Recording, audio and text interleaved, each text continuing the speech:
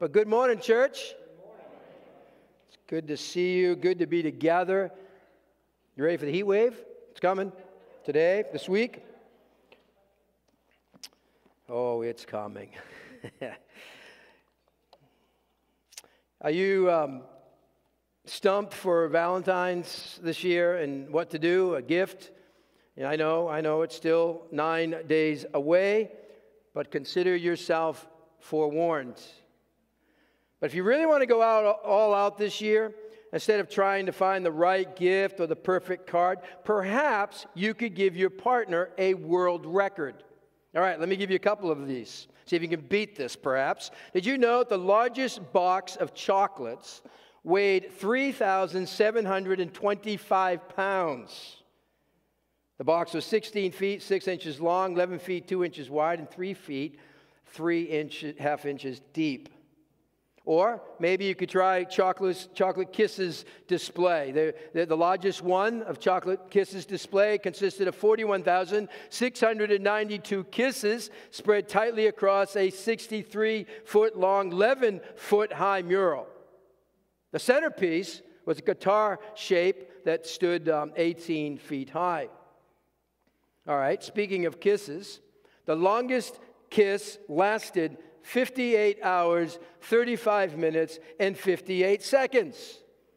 It was achieved by a couple from Thailand at an event organized by Ripley's, believe it or not, on February 12th through the 14th, 2013.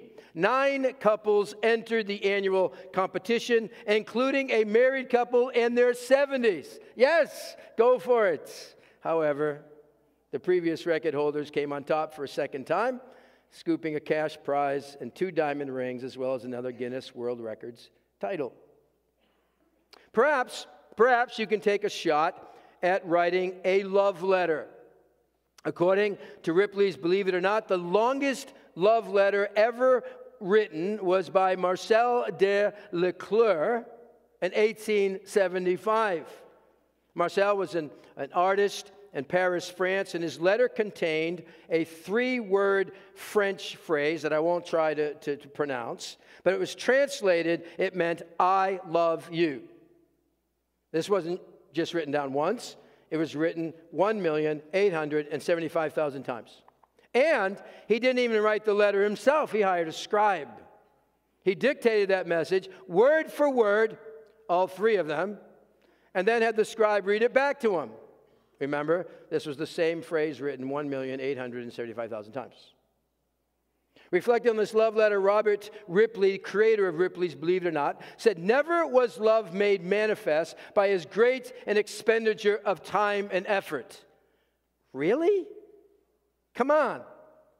How loving is it to write the same thing, 3 letters, 1,000,000 times?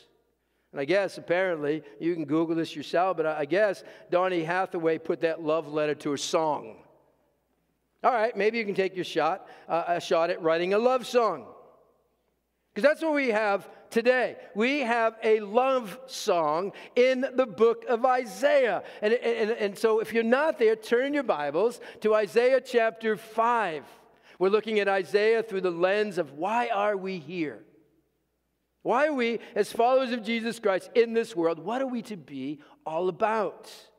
And so in Isaiah chapter 5, we come to this love song.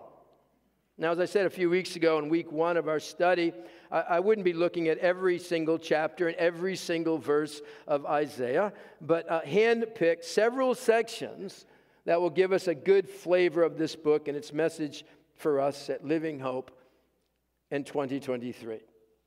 And so as we come to chapter 5 this morning, Isaiah goes from preacher to folk singer. And you know things have really gotten really bad when the preacher picks up a guitar and sings. You can relax. I won't get any ideas. But as the people gather, Isaiah grabs their attention by singing to them a love song. Everyone loves a love song. Whether it's the profound, deep, she loves you, yeah, yeah, yeah, which sounds like me just writing, I love you 1,000,000 times. Or baby love, or you've lost that loving feeling, or I want to know what love is, or I Will Always Love You by Whitney Houston, or I Think I Love You by Partridge Family. I just couldn't help myself on that one. But love songs resonate with us. According to Billboard, the number one love song of all time is Endless Love. Fun fact. That song, Endless Love, was sung at our wedding. Not by Diana Ross and Lionel Richie, of course, but as that song was sung with the words, as Dawn and I stood there, my love, there's only you in my life, the only thing that's right, and you will always be my endless love. Oh, good job. Much better than first service, much better. You guys are the sharper group. We already knew that. That was 40 years ago. And Isaiah now, under the superintending of God, takes a crack at writing a love song. And it ends on a sour note, kind of like a lot of our country songs. I'm going to get in trouble for that one. But Isaiah is said to this song here is to be a beautiful song. Some say it's the most beautiful song ever written for those who really can appreciate the Hebrew language. We lose something in the translation. All right, look at Isaiah chapter 5. I hope you're in the Bibles with me. And the message here in the song, because what we have here is a parable in song. All right, first saying this morning is the care of the field. The care of the field. Isaiah chapter 5, look with me at verse 1. He says, I will sing for the one I love, a song about his vineyard. And so Isaiah here is using language of affection. He says, I will sing for the one I love. He speaks of God as my loved one, my beloved. See, Isaiah saw not only a holy God who was high and lifted up, but one who is to be loved and adored. And Isaiah is enamored with God. So he sings. What does he sing? He sings about a vineyard. Now, by the way, Isaiah often compares Israel to a vineyard in this book. He speaks of them as a vineyard close to 10 times throughout Isaiah. 3 times in these 7 verses, God says, my vineyard. Notice who the vineyard belongs to. It is God's vineyard. He owns it. Hang on to that. We continue to verse 1. My loved one has a vineyard on a fertile hillside. He dug it up. He cleared it of stones. He planted it with the choicest vines. He built a watchtower in it and cut out a winepress as well. What is Isaiah saying here? Well, he's describing the activities of the farmer and owner preparing his vineyard. The farmer, the owner, would choose an exposed hillside that gave evidence of high fertility. He then would turn up the soil, and in that land there was a lot of stones, and so he'd remove all the stones, and he'd lift out of the way the big boulders. And then when those stones were dug up, the farmer would use those stones to build a wall to keep out wild animals, and then the farmer inside of those walls would plant the vines. He then would wait in anticipation for the grapes to be produced, which could take up to 2 years. In that time, while the farmer, the owner, waited for the crop, he'd get everything ready for the pressing of the grapes and the gathering of the juice. He'd build a watchtower and cut 2 barrel-like vats out on the hillside, one above the other, which were connected by a shallow trough. The upper barrel would be used for pressing the grapes, and the lower barrel would be the basin for the juice, which would run down through the trough from the press. Now, that might be more information than you really want to know, but Isaiah's point here is what he's emphasizing is that it is quite an ordeal. And that this owner, this farmer, had done all the hard work in the expectation of receiving a crop of good grapes to make his own wine for himself and to sell to others. And as everyone listened to Isaiah in this love song, they would empathize with the back-breaking work of the farmer, the owner. And so what came next in this song would very much resonate with all those who were listening to the preacher, now singer, Isaiah. The owner of the vineyard did all that he could. And now he waits in expectation of receiving a crop of good grapes. End of verse 2. Then he waited expectantly. He looked for a crop of good grapes. He's waiting, expecting there's going to be good fruit. And now we come to a sour note in the song. The twist in the song comes next. He says, but, looking for this, but it yielded only bad fruit. The owner of the vineyard, having done all that he could to care and protect, provide for the vineyard, to see this result was devastating. All his hard work had been in vain. All that he did, no purpose. What a waste. You know that feeling? Do you know that feeling? That you put your heart into something to only wonder, what's the use?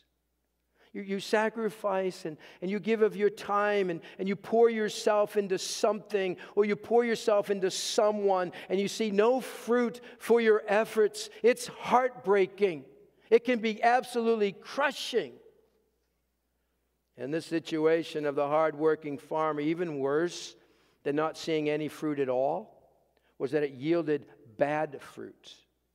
And even worse still was that the thought behind this bad fruit is not just that it's bad fruit, it was stinky, rotten, rancid-smelling fruit.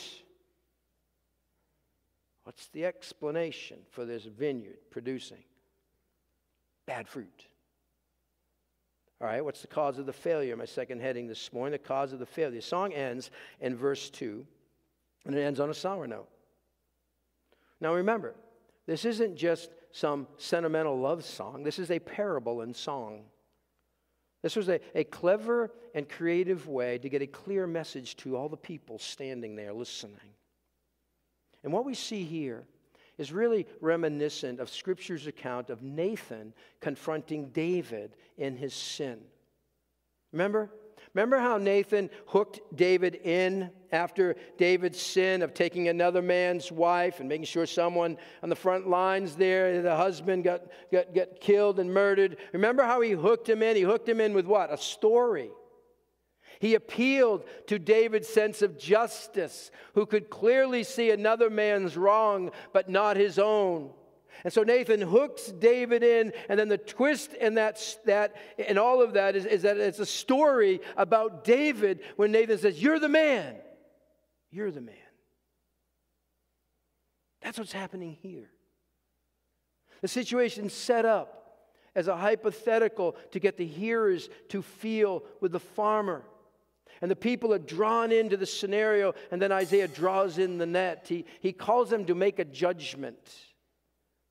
In verse 3, before Isaiah spoke for God in the first 2 verses, now he speaks as God, the farmer, the owner of the vineyard. And he says, speaking as God here, he says, "Now you dwellers in Jerusalem, men of Judah, judge between me and my vineyard." And then he asks the question, verse 4, "What more could have been done for my vineyard than I have done for it?"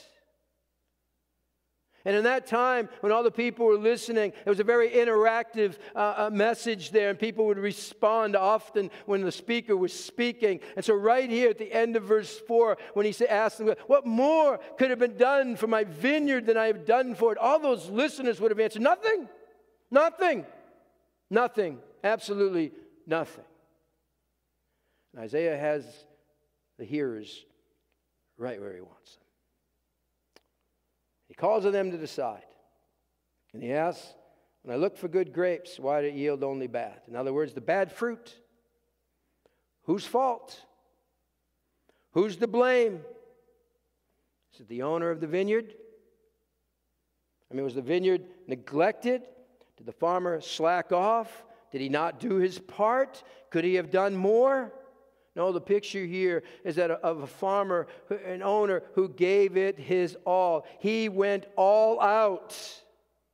He worked diligently. He cared for the field. It's now ready for harvest. The purpose of the vineyard is fruitfulness. Now, what's the explanation then for it producing bad fruit? Is the farmer to blame? Or is it the vineyard? And what began as a beautiful love song turns ugly. And the audience is beginning to figure it out, that this singing business was more than entertainment. That Isaiah is trying to make a point. What's his point? That God, the owner of the vineyard, has done all he could to prepare his people for fruit bearing. He lavished his care of them. God himself brought the nation into the land of Canaan, a fertile hillside, a land flowing with milk and honey, meaning it would be prosperous. It was prime land. It was luscious land. He cleared the land of rocks, the Canaanites. He met their needs. He fought for them. He protected them. He was good to them. So good to them. See, the problem was not in the care of the field. The problem was not with God. What more could he have done? That is, without violating human will and freedom. God does not force them or us into fruit bearing. He was good to them in preparing them for fruitfulness. Can God be blamed? Donald Drusky was a man who took God to court. The one-time employee of USX Corporation blamed God for failing to rectify the wrong done to him when he was fired in 1968. Drusky then waged a 30-year battle with a steelmaker before deciding to take legal action against God. And the suit reads, "The defendant, God, is the sovereign ruler of the universe, and he took no corrective action against the leaders of his church and his nation for their extremely serious wrongs, which ruined the life of Donald S. Drusky." Now, for damages, Drusky asked for the return of his youth, the skill of a great guitarist, the resurrection of his mother, and resurrection of his pet pigeon. Drusky hoped that God would fail to appear in court, allowing him to win the case by default. Drusky's case was declared frivolous and thrown out by a Syracuse court. Good for them. Now, we may smile at that and maybe shake our head in disgust over the ridiculousness of such a lawsuit. But God gets blamed for a lot of things. He gets blamed all the time. We do something foolish and we blame God, then our life gets messy. We feel the heat of some of our decisions and then blame God. He didn't do something about it. Come on, God, do something. James Emery White says, if all else fails in passing blame, there's always God. Author Philip Yancey, a while back now, he writes of being contacted by a television producer after the death of Princess Diana to appear on a show and explain how God could have possibly allowed such a tragic accident. So Yancey asked the producer, he said, could it have had something to do with a drunk driver going 90 miles an hour in a narrow tunnel? I mean, how exactly was God involved? From this, Yancey then reflected on the pervasive nature of the mindset that our actions are actually an indictment of God, such as when boxer Ray Boom Boom Mancini killed a Korean opponent with a hard right hand to the head. And at the press conference after the Korean's death, Mancini said, sometimes I wonder why God does the things he does. Now, you punched the guy. In a letter to a Christian family therapist, a young woman told of dating a man and becoming pregnant, and she wanted to know why God allowed that to happen to her. Yancey raises a decisive question by asking, what exactly was the role God played in a boxer pummeling his opponent, a teenager abandoning her virtue? Is God responsible for these acts? To the contrary, he says, they are examples of incredible human free will being exercised on a fallen planet. And yet, he says, it's in our fallen nature, to lash out the one who is not fallen, that being God. The issue is bad fruit. Whose fault? Is God to be blamed? Was their failure to bear good fruit because of maybe their upbringing? Was it because of the fault of just some bad luck? Or maybe because they were being mistreated by others? Was it because life was just unfair to them? What might be their excuse? What might be your excuse? What excuse are you using right now to get out of something you know you ought to do? In the sports world, and likely I've used this illustration before, it's what's called loser's limp. Loser's limp is when a baseball player misjudges a fly ball and misses the catch, or when a wide receiver in football drops the ball. They fall to the ground, and where they get up limping. Loser's limp. The impression they're trying to give you is the reason we didn't make that catch it's because of some injury rather than some fault of my own. I would have caught it. It wasn't this leg here. And Tony Evans likens that to what many people suffer from today, a loser's limp. He says we've come up with all kinds of excuses why we can't lead the home, why we can't serve in a ministry, why we can't speak to someone about Christ, why we can't get more involved, why we can't come to Christ. I mean, what's keeping you from moving toward Jesus? What is your limp that you keep using as an excuse? If it wasn't here, I'd be doing a lot more. What is it? What's your if only? If only I had more time. If only I was married, or I was married to a different spouse. Only if my job wasn't so demanding. If only the church had what I needed. What's your if only? What's mine? Excuses, excuses, excuses. There really is no excuse for bad fruit. It was their own doing. It was because of their stubbornness and their sinfulness. And then in verses 8 to the end of the chapter, and you can read it for yourself. I'm just going to bullet some points here, and that's it. But it lays out the cause of the bad fruit. We'll come back to verses 5 and 7 in a moment. But 8 to the end of the chapter, it's said as woes, laments. There's 6 things God holds against them. I'm going to give it to you quickly. Sin of covetousness, verse 8. You can check it out yourself. Sin of covetousness, verse 8. Sin of drunkenness, verse 11. Verse 18, he calls them out on their sin of presumption. Bad fruit was seen, and that they were deliberately opposing God's moral law, verse 20. There's the sin of pride. In verse 21, he calls them out on that. We spent some time on last week. We'll come back to again when we go through Isaiah. And then verse 22 speaks of the sin of injustice. 6 things. He's saying, you have no right to shake your fists at me and blame me.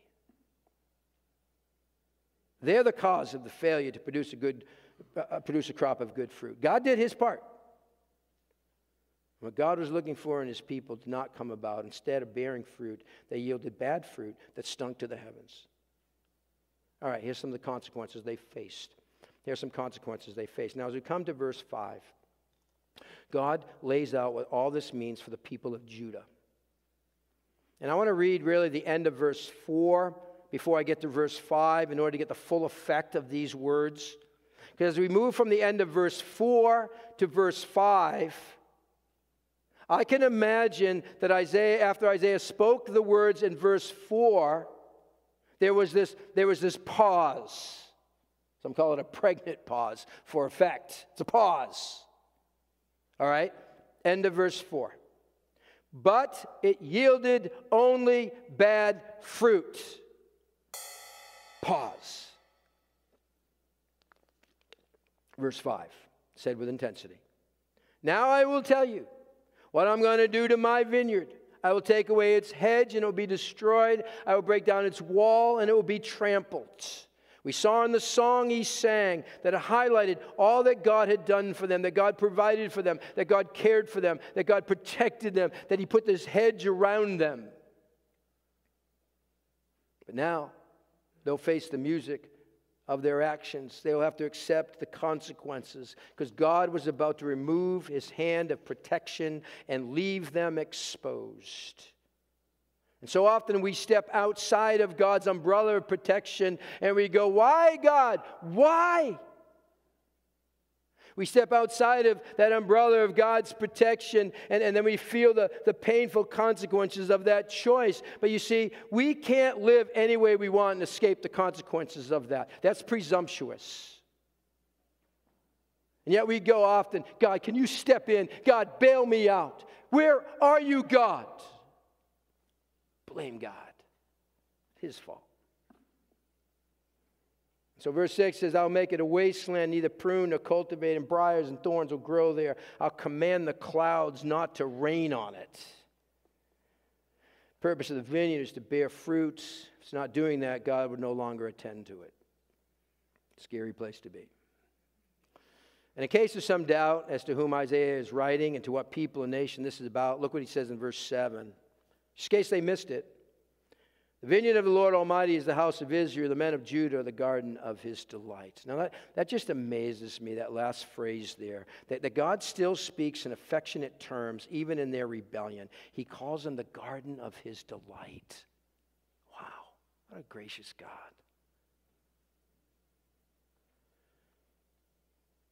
And Isaiah wraps up his thoughts by saying, end of verse 7, he looked for justice but saw bloodshed, for righteousness, but he heard cries of distress. And those last two lines there parallel what God was looking for back in verse 2 and what he saw instead, that the fruit of God's labor was not justice and righteousness he had worked for, but instead oppression and violence and justice. The God who called them to be the light to all the nations was working, and he was busy on their behalf. And yet the outcome of God's outpouring of his grace and goodness to them had nothing to show for it. Was that God's fault? Was God to blame? So I ask, how am I? How are you responding to the outpouring of God's grace into your life? How do these words here impact us? What's the so what of Isaiah chapter 5? All right, I want to leave you the 2 points of application, just in case we missed it along the way. 2 points of application for us. First of all, if we don't take advantage of the opportunity God has given us, we might lose it. It's a point of application, number 1. If we, as a church, we as families, we as individuals, we as followers of Jesus Christ don't take advantage of the opportunity God has given us, we just might lose it. The people here enjoyed vineyard privileges, but with that came vineyard responsibilities. It's no different for us. God has blessed us. He did the greatest work ever in sending of his Son to take our place on the cross. It is his finished work on the cross that has blessed us with every spiritual blessing.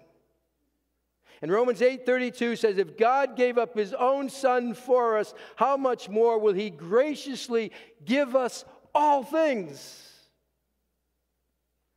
Church, let's not grow accustomed to God's blessings. There was this pretzel stand out in front of an office building in New York City. The cost of the pretzel was $3. One day, a man came out of the building, he plunked down $3, and then he went on his way without even taking a pretzel. The next day, again, he walked out of his building, he plunked down $3, and then he left without taking a pretzel. He did this every day for 3 weeks, gave the woman at the counter $3, but did not take a pretzel. And after doing this for 3 weeks, the lady running the stand spoke up and said, "Sir, excuse me, may I have a word with you?" The man said, I know what you're going to say. You're going to ask me why I give you $3 every day and don't take a pretzel. The woman replied, no, not at all. I just wanted to tell you that the price went up to $3.50. Right? I mean, there's a woman who grew accustomed to her blessings. Have we? Do we begin to have this sense of entitlement? That God owes us for some reason? God, you owe this to me. You got to give this to me. Who says? If that's our mindset, we miss out on appreciating the blessings. And with those blessings and privileges come responsibilities. The New Testament principle is given much, much will be required. If we don't do anything with what we've been given, we might lose it. Second point of application is the normal response. The normal response to God's grace is fruitfulness. That's the normal response to God's grace, is fruitfulness. God wants fruit. Why are we here? Fruitfulness. Bear fruit. The very first sermon I ever gave here was from John 15 and the importance of fruit bearing. You can read John 15 sometime this week, but in that message, what was true then back in 2015 is just as true now. Being a fruitful believer is not optional.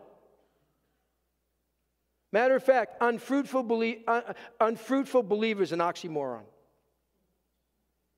What does that look like? What does fruit look like for us? Well, I'm not going to flesh this all out. You can do some of your work for yourself. But for starters, it's the 9 flavored fruits spoken of in Galatians 5. The fruit of the Spirit is love, joy, peace, patience, kindness, goodness, gentleness, faithfulness, and self-control. Is that what's coming out of my life? Is that what others are seeing? Or we might want to think of fruit as Christ's character being reflected in your life as you go out through these doors today. Think of fruit as the outcomes of a life lived with Him, of our daily communion with the Lord, and what spills out of that. That's fruit. That's what God's after in Living Hope. God's aim isn't comfortable, convenient, hot tub Christianity. Where do we ever get that idea? We don't exist for ourselves. God's aim is fruitfulness. That's why we're here. God wants fruit. Fruitful people glorify Him. God enjoys seeing His character reflected through His people. So, if there's a lack of fruit in our lives, guess what? It isn't the gardener's fault. Fruitlessness is not God's fault. We can never say, God's not watering me. We can never say, if my situation was different, I would then be bearing fruits. If I was married or I didn't have kids or had a different set of kids, you never had that thought. Or if I was older or if I had more training, whatever you might use as an excuse. Because when we say things like that, if only, no, I can't. We're in essence saying that God's management of the details of my life is less than adequate for my bearing fruit. That's what we're saying. No, God is a master gardener. He knows where we need to be clipped. He knows where we need to be pruned. He knows where we need to be cleaned. John 15. And God as the gardener knows how to maximize our potential for fruit bearing.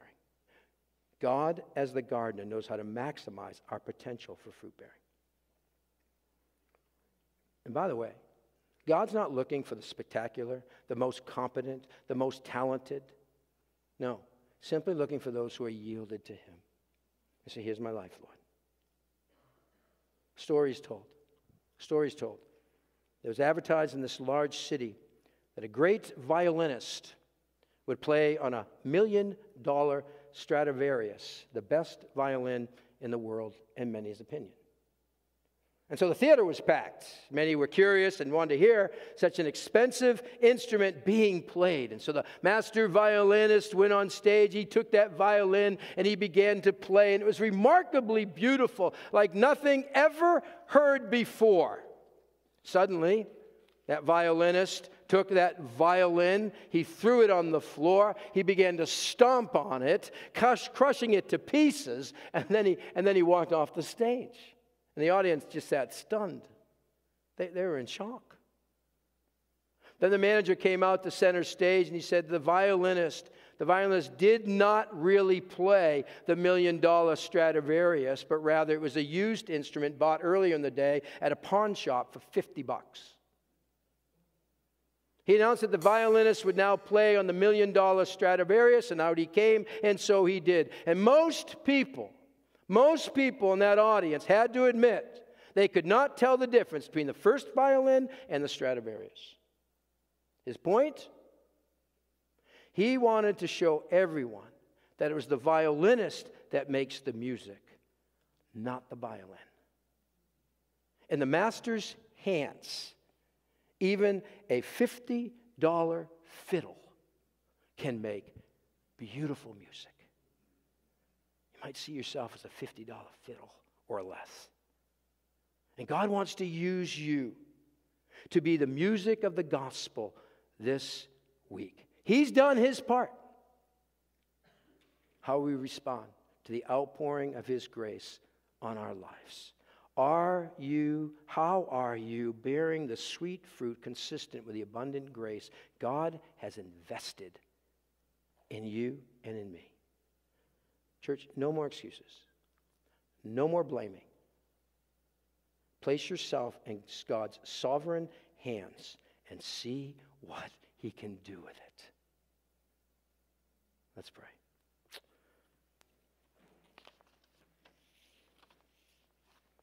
God, we thank you for your sovereignty. We thank you for even all the stuff that's gone on in our life that we wish weren't there. You even take all of that and can bring something beautiful out of it. We thank you, God, that you're working. You're working in our lives. You're working in our waiting. You're working when we're wondering what if anything's going on. You're working. You're doing your part. And so, God, I pray that we remain in Jesus Christ and allow you to produce fruit through us this week, whatever that looks like, for your glory and honor in Jesus' name. Amen.